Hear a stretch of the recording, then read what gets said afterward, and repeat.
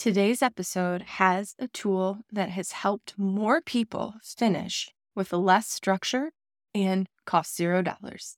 Let's talk about sending regular update emails.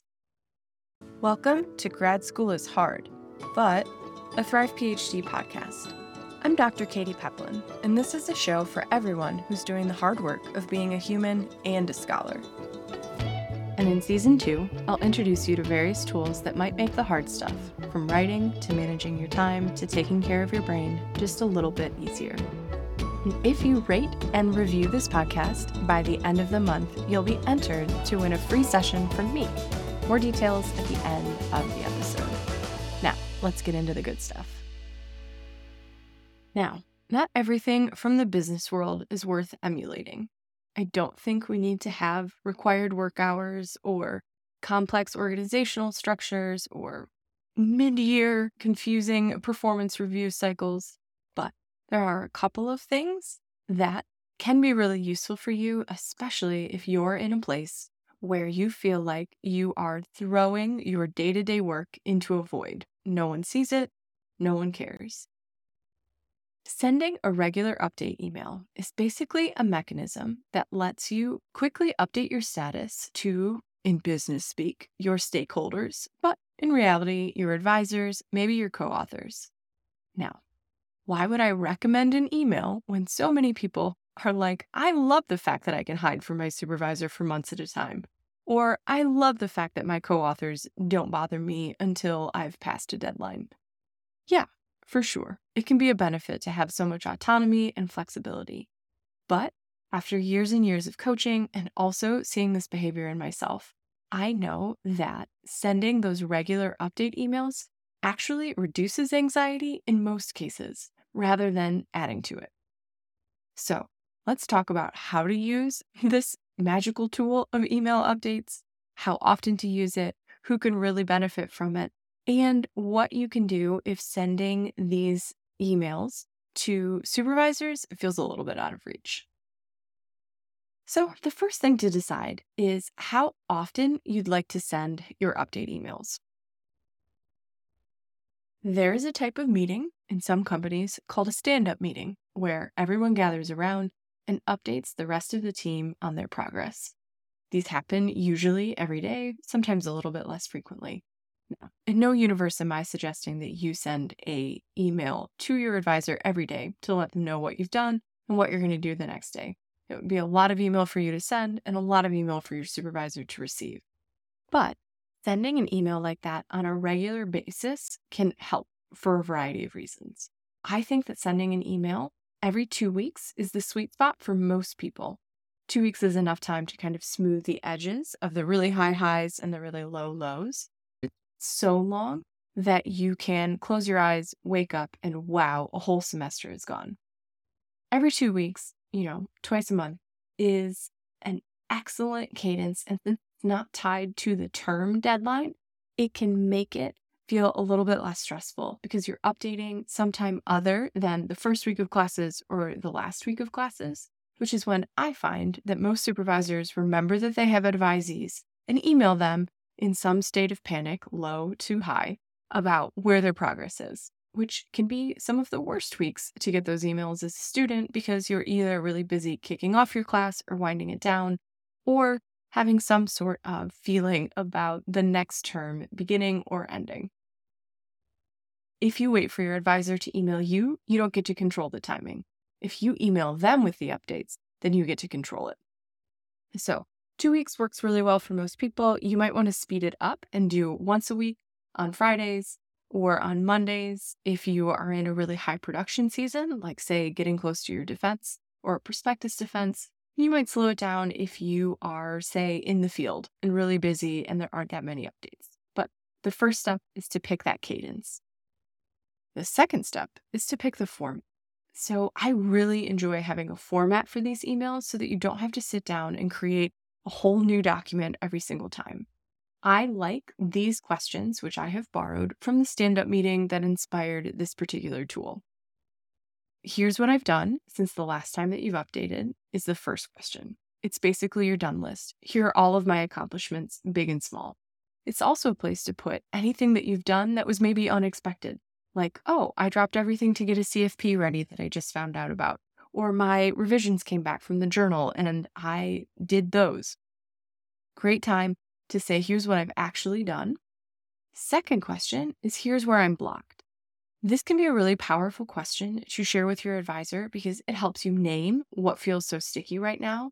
Like, I'm blocked because I feel like there's so much reading that I need to do before I can get done. Or I'm blocked because this important piece of lab equipment broke and now I'm 2 weeks behind on my experimental schedule. Or I'm blocked because I'm having some health issues or mental health issues. You can be as honest or as transparent as you'd like to be, but naming those things helps you. And it also gives your advisor more of a clear picture so that they don't think that the reason that you're not working is just because you chose not to. I've never seen any graduate student who is repeatedly just choosing not to work and ignoring the stakes. It just doesn't happen. So you might as well share the reasons if you know them and if you feel comfortable. And then the third question that I love to include in these updates is what you plan to do next. I plan to finish the outline, or I plan to have the first section drafted by my next check-in. It gives that sense of kind of moving forward, accountability. It's a little bit of a deadline.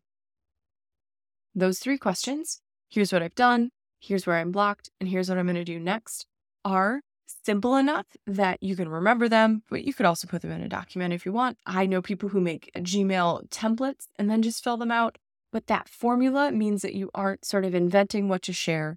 You just open up the email, you answer your 3 questions, you send it off.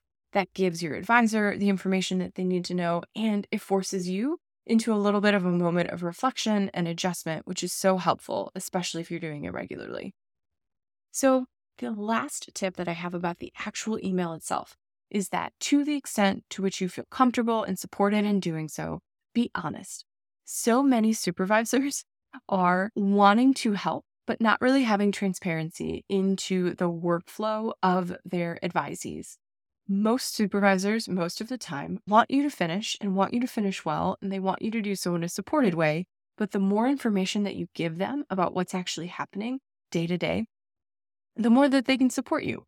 There's less that they can do when they chase you down after a draft is overdue by 2 or 3 months, right? That would be a difficult situation for anyone. So if you share with them more regularly what you're getting done, what things are easy, and what things are hard, you might have more access to their expertise and their mentorship than you might have otherwise had.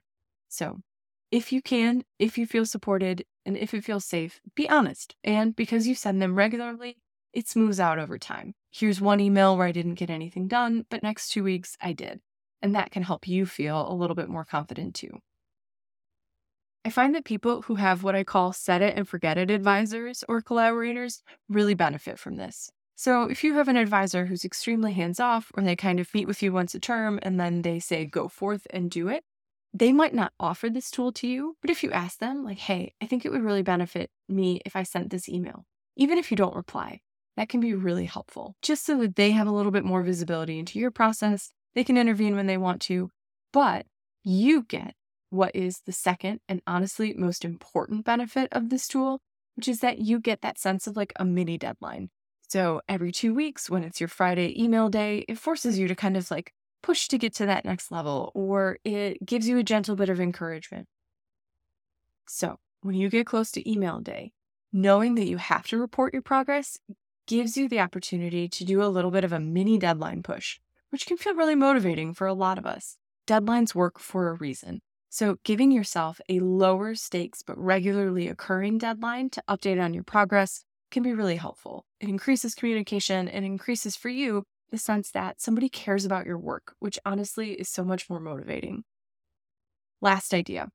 If it sounds too intense, or your advisor is on sabbatical, or there's a variety of other reasons why your official supervisor or chair or advisor isn't open to or isn't a great place to send these updates, there's lots of other people that you can send them to instead. I love sending them to friends or to colleagues or to other peer supports, maybe other people in your lab you could do this with.